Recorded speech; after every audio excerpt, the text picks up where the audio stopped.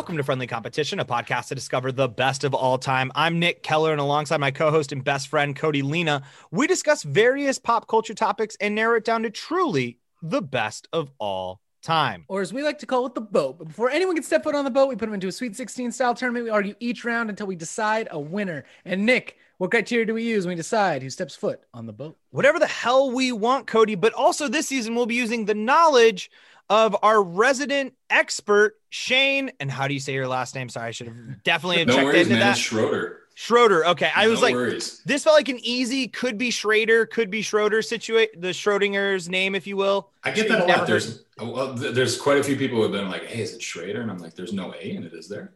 I don't know. I think it's the Breaking Bad thing, man. Like Hank Schrader came out. Well, that's true. Yeah, I forgot about that. Yeah. It was good to be here, guys. Yeah. So Cody, you want to tell them what we're talking about this season? Absolutely. We are talking about crime movies, organized crime movies. I don't know. Shane, what? Yeah, Shane. So interestingly enough, Shane is not a member of the mob, or at least guess we haven't asked you. Are you a member of any organized crime families that you can tell us about? I have loose affiliations with the Yakuza, but that's about it. Yeah. I'm their bookkeeper. That actually adds up really well. If you maybe some of you don't know who he is, but it makes sense on that. But no, like Shane, do you want to? I guess we'll talk about what you do later. But like, you're a very great artist, and thanks, so man, how did you? So then when we reached out to you, in my head, I was like, oh, maybe we'll talk some kind of art thing, and then like immediately it's like, no, I like to do mob movies. So where does that come from? Where does the love, the passion come from? Well, I've always been obsessed with movies, man. Like, as far as a second profession, that would be the one that I would choose as director, because I don't know, I just grew up. It was kind of in a sad way. It was like that scene out of Cable Guy with Jim Carrey, where it was basically my babysitter for a lot of the time. And I think people in our generation kind of feel the same way. So I was kind of raised on movies, and that's why my all-time favorite will always and forever be Ghostbusters, because I've seen that fucking movie 267 times and I know it word for word. But as far as like the mob mentality and stuff like that genre itself has always fascinated me, because it's like, these movies are probably quite a bit exaggerated, but that's a real thing. Like, that shit goes on a daily basis, and it's fucking creepy. And if you don't think that, then you're probably part of it. Some of the best movies I've ever seen in my life, like there's a reason like gangster / crime / mobster movies are so fucking popular. It's because they're really good, and they just, like, the storyline, whether it's based on a true story or if it's completely fictitious, it's one of the few things that I have a heavy interest in, because I think it's the culture. Like, there's just such a strict code that these people live by, and even though it's a fucked up code, like, they adhere to it. And I don't know, there's just a lot of interesting things about the goings on inside of these organizations. I'm just fascinated with this stuff. And we're going to figure out which one's the best of the ones that Shane has picked. And this list is pretty dope. Tune in for the next 4 episodes as we figure out what movies has molded Shane. Yeah. It's a rogues gallery of movies too. I mean, some of them are very like heavy into mob stuff, and some are very like loosely affiliated, but I didn't want it to be like the regular run of the mill, like, hey, Godfather and Goodfellas, and that's it. And it's like, no, there's a lot of other shit out there. There's some of these are like fucking hilarious. Some of these are some of the funniest movies I've ever seen. So I just wanted to like include a healthy mix of all that kind of stuff. Oh yeah. It's a fun list. And for anyone who will run down what we're talking about in Group A here, for any one of you that are thinking like, but where is the Goodfellas? Where's the Godfather? They're here. I promise. We're going to get to them. But here in Group A, we have the number 1 seed, LA Confidential, going up against the 16 seed, Things to Do in Denver When You're Dead. And then we have the 8 seed, The Town, going up against the 9 seed, Drive. Cody, do you have a preference on where you want to start? Let's start with The Town versus Drive, 8 versus 9 seed. That seems appropriate. Cool. All right. That's a tough one. Shane, give us our 15-second spiel on both films. Okay, so The Town is basically bank robbers in Boston, and on paper, it doesn't sound that exciting, but it's fucking amazing. And if I'm not mistaken, Affleck directed this one, and Affleck is at his best when he directs and stars in movies, as is evidenced with his Batman. Because in all honesty, I was super excited when he got that role because he's the only motherfucker who's ever actually looked the part. And when he delivered, I was like, oh, this is fucking horrible. I appreciate that take because I've always agreed that the second anyone like shit on Ben Affleck being Batman, I was like, no, he's exactly who you want as especially like an old man Batman, like that older Batman. But like you're gonna tell me you thought George Clooney was put the movie aside. Not even let's not talk about the script. We're not gonna talk about any. But I'm like, you think George Clooney really was that close to like a Batman guy? Like as a dude, he's a good Bruce Wayne. I think that's the thing. There's like people who make good Bruce Waynes. Yeah. And then you're like, well, you're just going to put him under a mask and then that makes him Batman. You're like, nah, man. No, yeah, exactly. I'm looking at the poster for the town and they're like dressed as nuns when they're robbing this bank, right? Yeah. But I want to see the scene in a movie where it's like the 80s montage. You got the upbeat bubblegum pop playing and people keep walking in and out of the closet in different like get-ups. Like they got the president masks on, they got the nuns, and they're always shaking their head no. And then when they come out as nuns, the guy gives like the thumbs up. He's like, yeah. Yeah, exactly. Oh, speaking of president masks, I was so close to putting Point Break on this fucking list. At the last minute, I decided against it. But yeah, The Town is a great fucking movie. And you know, it's one of those movies where, like we were talking about before, you look at the poster for the movie and you know exactly what you're getting in for. But it's one of my favorites just because of the vibe. Like it's so fucking dark and gritty looking. I don't know. It's an awesome film. And we'll certainly get into Drive here in just a second. But one of the things I always liked about The Town was, and this kind of comes up in a few of the other movies too, but it's like, it's always that reminder of you're like, man, bank robbing would be dope. That's got to be a fun gig. And these people are miserable. They are not super happy about the life they've chosen, but like, it's it's like what they're good at. So they're like, and it's always about that like next score. It's just a good reminder of like, oh yeah, maybe the dare officer was right and that crime doesn't pay.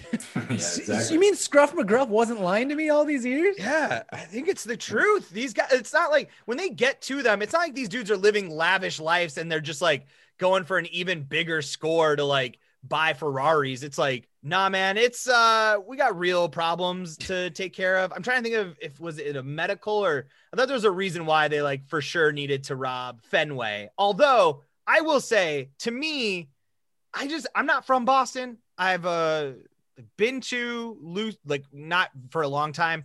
I just find it hard to be, if you're a true Bostonian, you're going to rob Fenway Park. That's the exactly. It seems a little turncoat. Yeah, exactly. It's fucking okay. So Ben Affleck had to throw a temper tantrum wearing a Yankees hat in a movie, but as soon as he has a chance to raid Fenway and rob it, that's fine. Yeah, exactly. I'll direct that. All about? I will direct that. To be fair, that really just sounds like he just wanted a chance to hang out in Fenway Park for a very long time. That's probably it. Like just get the shooting rights to film in Fenway as a Boston person must be somewhere up there in the dream. Like I'm sure Matt Damon's not in The Town, but Matt Damon was on set that day.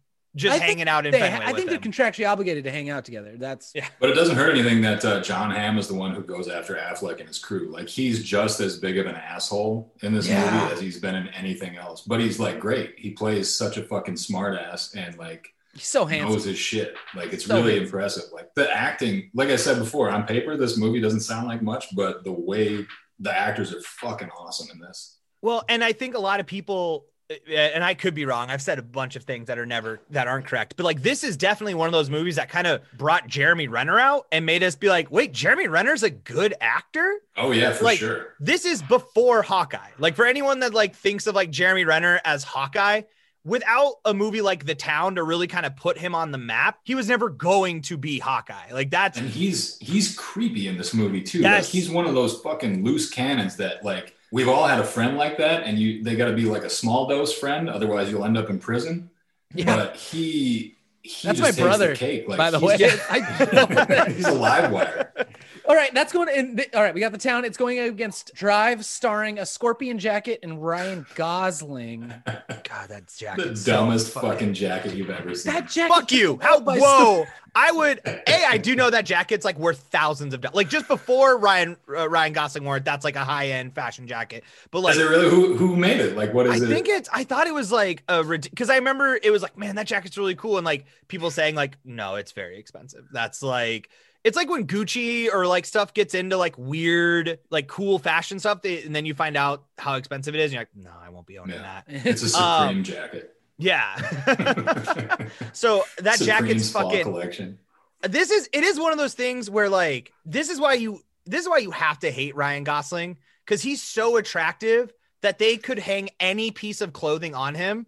And then you're like, well, I mean, I know it's not going to look as good on me, but I bet if I found a Scorpion jacket or something similar that looked like that, it'd probably look fine on me. I do the same. I always like see shit like that. It's like, oh, that's a dope shirt. Oh, look at that. And then I get it and I put it on and I go, oh yeah, I'm kind of fat, huh? But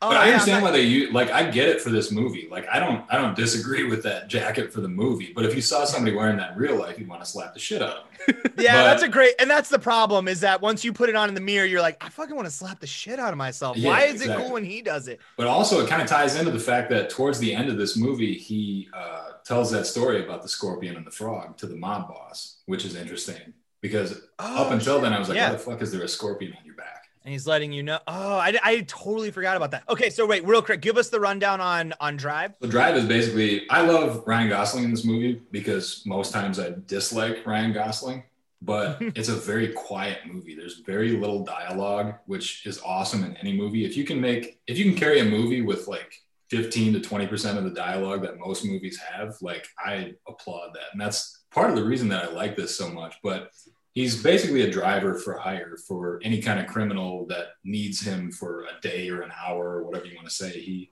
somehow gets the word out there that this is his gig, and people call him on a burner phone and they're like, be here at this time, here's your payment, this and this. And he shows up and he carries like a stopwatch with him, and once you're off the clock, you're off the clock. He's very strict about it. So if it's even like to the 1 minute point before like he's supposed to be done with the job, he'll just pull over and leave the fucking car and let you fend for yourself, which is interesting. Fucking badass. Again, this is another one of those movies that on paper it doesn't really sound like much, but it's so like well made and well acted that it's just, I've seen it like 50 fucking times. I would love to see the script for Drive, because like you said, yeah, it is incredibly quiet, and I can only imagine that it's just a lot of like, and you sit in the car and wait. Yeah, exactly. You want me to like say anything, or like should I like be like listening to music, bobbing? No, you're just gonna grip the wheel, you're gonna look ahead, right? We're gonna hold that shot for 2 minutes. And he's like, right, okay, exactly. All right. And it doesn't hurt anything. Oh, I'm sorry, go ahead. I was gonna say, where does Drive fall into the shared universe of The Notebook? Is it the same? Do we think there's a way to get that? Is that the same Ryan Gosling? Is the question I'm gonna ask. What's weird about The Notebook is that it was directed by Nick Cassavetes. I don't know if you guys know who that is, but he played the bald guy in Face Off, the guy who had the drug den. So it's when you find these things out, you're like, what the fuck? What happened here? I mean, it's arguably one of every female I've ever encountered's favorite movies, but it's directed by Nick Cassavetes. So what we really need to be talking about is the shared Face-Off Notebook universe. Like, yeah, exactly. There's no need to tie in Drive to the Notebook when we could sit here and have a more direct connection to Face-Off and the Notebook. Yeah, I do think, I mean, as far as Drive goes, this is this dude's job. He's a mechanic, stunt double, stunt driver, and criminal for hire. There's no fucking cooler life. That business card is wild. Yeah. You don't need to talk because the fucking business card says it all for you. I always wondered that too. With like Baby Driver is in the similar. They're just drivers, right? But like, how do you get that reputation, and how do you find out that's your skill? Like, I get it. Okay, this guy's a stunt double, stunt driver, so he got to dabble in that. But how do you know you can drive through this? Like, where do you practice this? How do you become the best at this? It's go-karts. It's a bunch of kids. Like, it's the same way that you find out that you're good at basketball at a young age. You ended up at your local arcade that had a cool go-kart thing. And then you just realized that, man, not only am I good at like flipping through my friends, I'm able to like hit this shit in reverse. I can crash into people, spin them out, and keep my day job going. Fuck, I got talent, man. Yeah, exactly. I think that's, I see the budget and the box office poll on the right-hand side, but what was the Oh shit. Okay. It's interesting to see what these were made for, because the Drive actually makes sense that it was only made for like $15 million, because it's very like. They paid by the word. Yeah, exactly. No, but I mean, even like both of these movies respectively were made for not a lot of money, and they both pulled in a lot of money, which is interesting. Oh yeah. The Town more so than Drive, but yeah, I like Drive too because one of the mob bosses is Albert Brooks, which nobody would ever fucking suspect. I don't know if you know who Albert Brooks is, but I mean, also Ron Perlman. Ron Perlman he's one of the Jewish mobsters who runs the Nino's Pizzeria that they all basically converge at and make plans for everything, that all the goings on behind the scenes. Ron Perlman makes a great mob boss. Like that is someone that you thoroughly awesome. believe the whole way up. You're like, oh, you killed someone to get to this job. Like you, Rob He's Perlman got that gravelly voice that just fucking like intimidate. You know, even if you didn't see his face, like you'd be intimidated by it. Yeah, we got to lock one of these bad boys in. I'm gonna lock in The Town. I think I'm going with The Town. I like the bank heist style film more usually. I do agree. I do like the bank heistiness, but I gotta say, there is just something that is real. Like there's just something special about Drive. I think like Shane, you kind of said, like, there's something about it that's easy to just like get weirdly like mesmerized in it. And just be, like you said, it's so different from a standpoint of like what you're used to watching. Like it almost has to like train you on how to watch it, in the sense that like, hey, you got to get used to like long camera shots and quiet. And that for me, like the first time I saw it was like, this movie's fucking weird. I don't know if this is any good. And then you're like, oh, once you realize everything's intentional, you're like, oh, this is actually really, really solid. Right. And his like right-hand man, the guy who sets up all the stunt driving for him, is Cranston, Bryan Cranston. Breaking Bad. And so he plays Malcolm kind in of the Middle fame. What's that? Yeah. Malcolm in the Middle. As we all know him from. We don't. Yeah. But then it's also like the part that I think got me. Okay, so this movie is very quiet. It's kind of slow moving.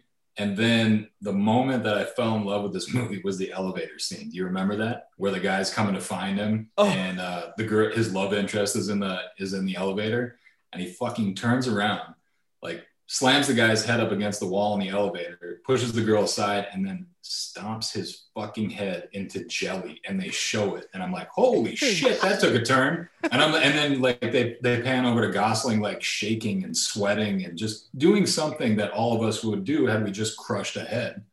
And like it's just such a real fucking weird moment. And then she is like disgusted by him. And you don't expect that, because you expect her to be like, oh, he just killed for me. And it's like, it's supposed he's a fucking psycho.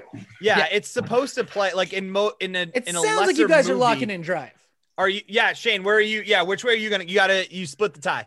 Oh, it's tough, man. I gotta go with Drive. All right. We'll move Drive on into the next round, where it will go up against either LA Confidential or Things to Do in Denver When You're Dead. Man, if you didn't realize that movie was made in the 90s, the title should give it away, because we do not title shit like that anymore. Nope. Yeah, exactly. All right, so 1 to 2 words. You want to break down the 10-second synopsis of these two films, Shane, our resident expert? All right, so we're doing LA Confidential and Things to Do in Denver When You're Dead. So LA Confidential is one of my all-time favorite movies because it's like an old school noir movie. It's very kitschy and very like, if you watch it with the wrong type of eyes, you're like, this is cheesy as fuck. Like just the way that they're talking and the way that they're like dressing and stuff like that. But I think that's part of its charm. Like it's actually a really good story too. And it takes place, I think, around the time. Yeah. Because in the very beginning, they talk about Mickey Cohen and how he just went to jail for like tax evasion or something like that. And so basically people have to step in and take over for him. And one of those people turns out to be like a high ranking police officer, but nobody knows it until like the end of the movie. But it's got some amazing actors. It's got, Russell Crowe.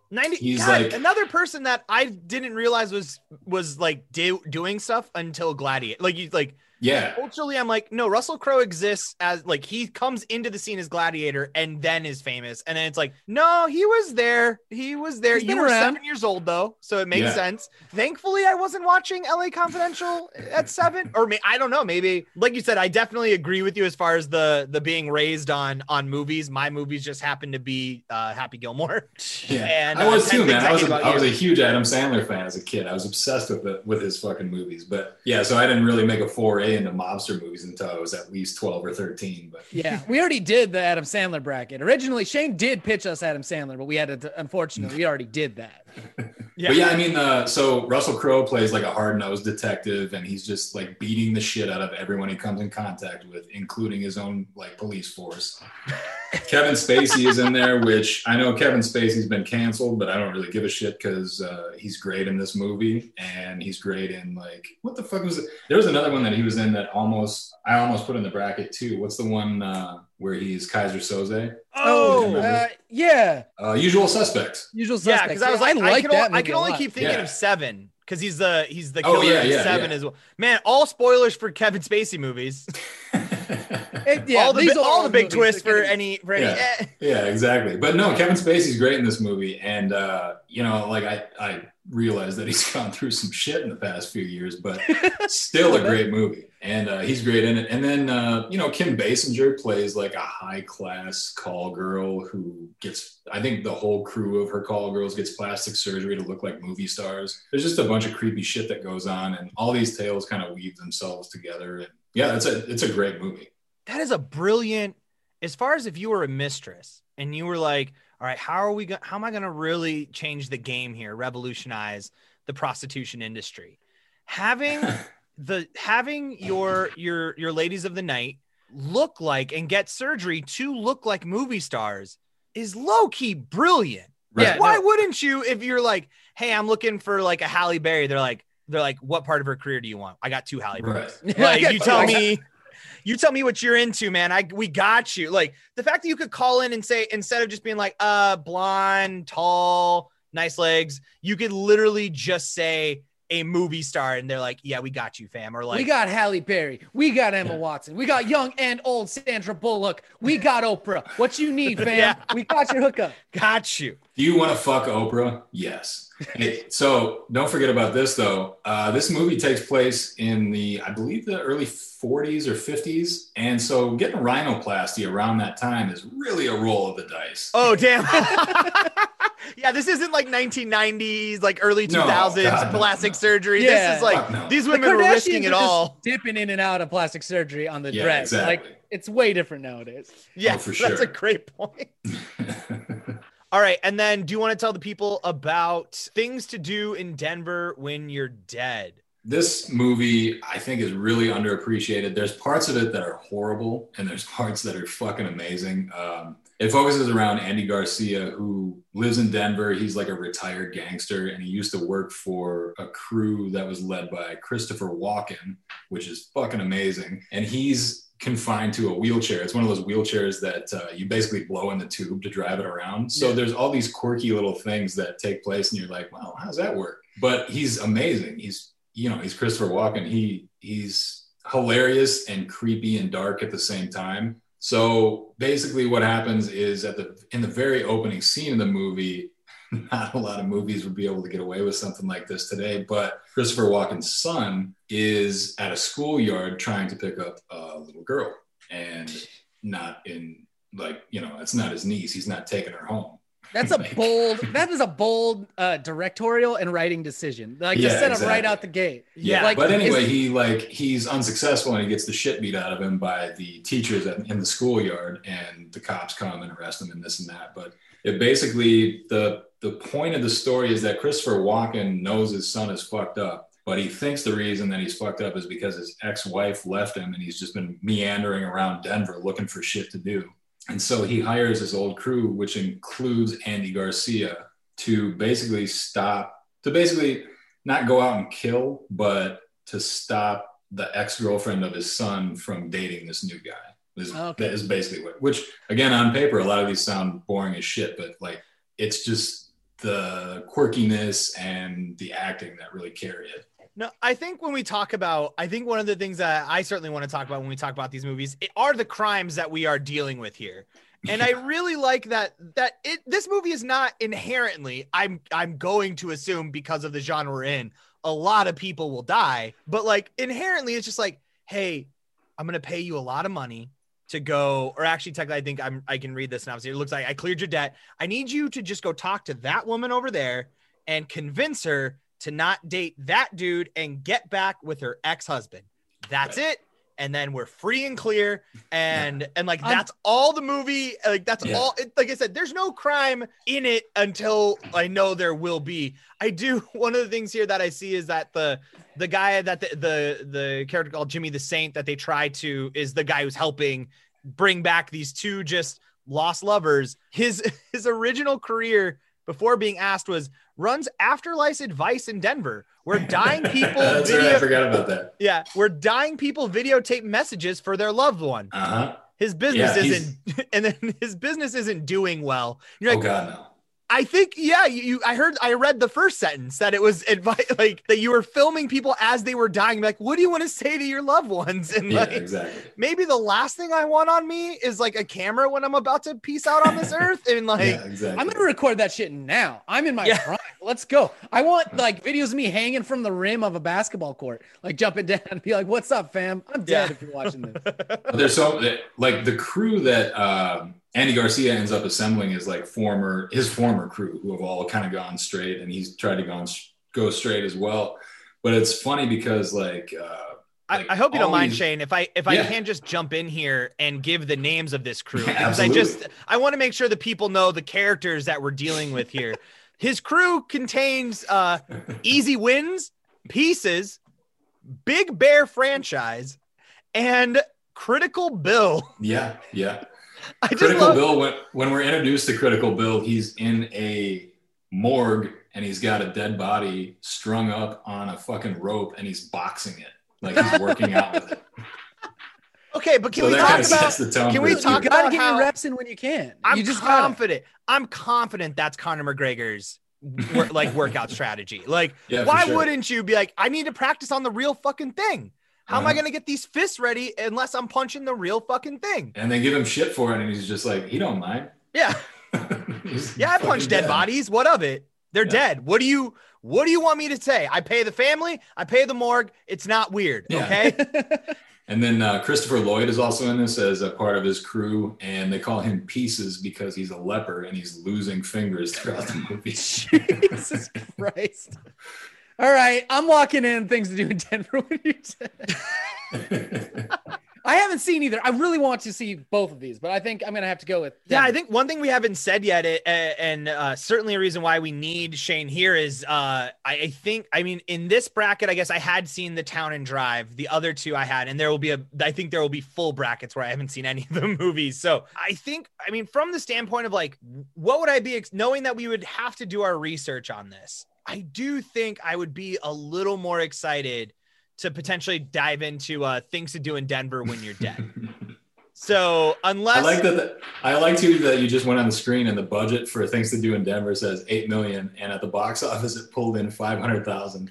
Not well accepted. I like that you're pulling in what I think for many would be a deep cut. Oh, it's definitely a deep cut. This will be a very deep cut for people, but nonetheless, I think it just like I said, I like that as far as these things go. Usually there is the first crime that needs to be committed, and then it's all the other crimes that happen afterwards. And I just like that. All it was like, hey, are we making a terrible mistake, Shane? No, not at all. But I just noticed something. Can you go back to Things to Do in Denver and go down to the cast? Because I just saw Jenny McCarthy's name. Jenny McCarthy as the nurse. Holy shit, I didn't even know that was her. That's fucking crazy. This is one of those movies that's like star-studded without advertising it. Like, this is probably before these people made it huge. Yeah. And also, we were talking earlier, Steve Buscemi plays the hitman. So, what the fuck? It's got the Cheadle in it. Yeah, you got early Don Cheadle doing it. Don Cheadle doing it big too. Yeah, I'm looking at Things to Do in Denver when you're dead. Yeah. I'm definitely like I said, as far as these go, I'm definitely on on that tip. So unless, I guess we should give you the ability to at least try to convince us otherwise, if you would like to. I'm going to lock it in with that one too. I love LA Confidential, but Things to Do in Denver is just so fucking weird that it's just worth diving into. All right. So we have in the Elite Eight matchup, then we have Things to Do in Denver When You're Dead going up against Drive. Once again, I think as far as organized crime movies go, I think what's interesting is that these, like you said, are not the standard. I mean, like The Town is a bank robbery film, right? Like that seems to be a pretty common crime. Like these are not laced with like the biggest of crimes. It's literally just like, hey, I just need you to drive people around. Like it's one dude who just, his whole thing is just driving people. I don't think he's just a driver per se, though. I'm pretty sure he's driving people who are committing crime. Well, yeah, but he's driving it for the people who commit the crimes. So he's not doing crimes himself. He himself is not stealing money. Yeah. If he gets, if they get pulled over by the cops, he goes down for accessory. There's some questions. You know, He's not going to go down for maybe the murders, but they'll be like, did you know what? And he's like, I just get called. I get told where to be. Like, yeah, that's still illegal. You knew something was going on in there. Maybe he didn't, dude. Maybe he just knew. I like it. That's plausible deniability if I've ever heard it. That is what the definition of plausible deniability. I don't know. I mean, unless Shane, I don't know everything about you. So unless you're a lawyer and step in, but I do feel like you're going to go to jail, at least for a little, for sure. A little bit of time. Cause like, do you think Ryan Gosling would not do well in jail? Right. He's way too pretty. No. I think they would protect him at all costs. He's so pretty that you would not want a man. That's a good point. He could pay you that protection money for sure once he's out of the can. Oh yeah. As long as you can convince everybody in there to lay off. Once you get out, you can cut him a check. I just think that there are just people that are just too beautiful to like, you wouldn't want to fuck with that. What do we gain by bruising up Ryan Gosling's face? What do we gain by breaking his nose? Nothing. He's a beautiful man. Like the world, we only suffer. If you hate Mickey Mouse Club, then you'll probably get some temporary satisfaction from it.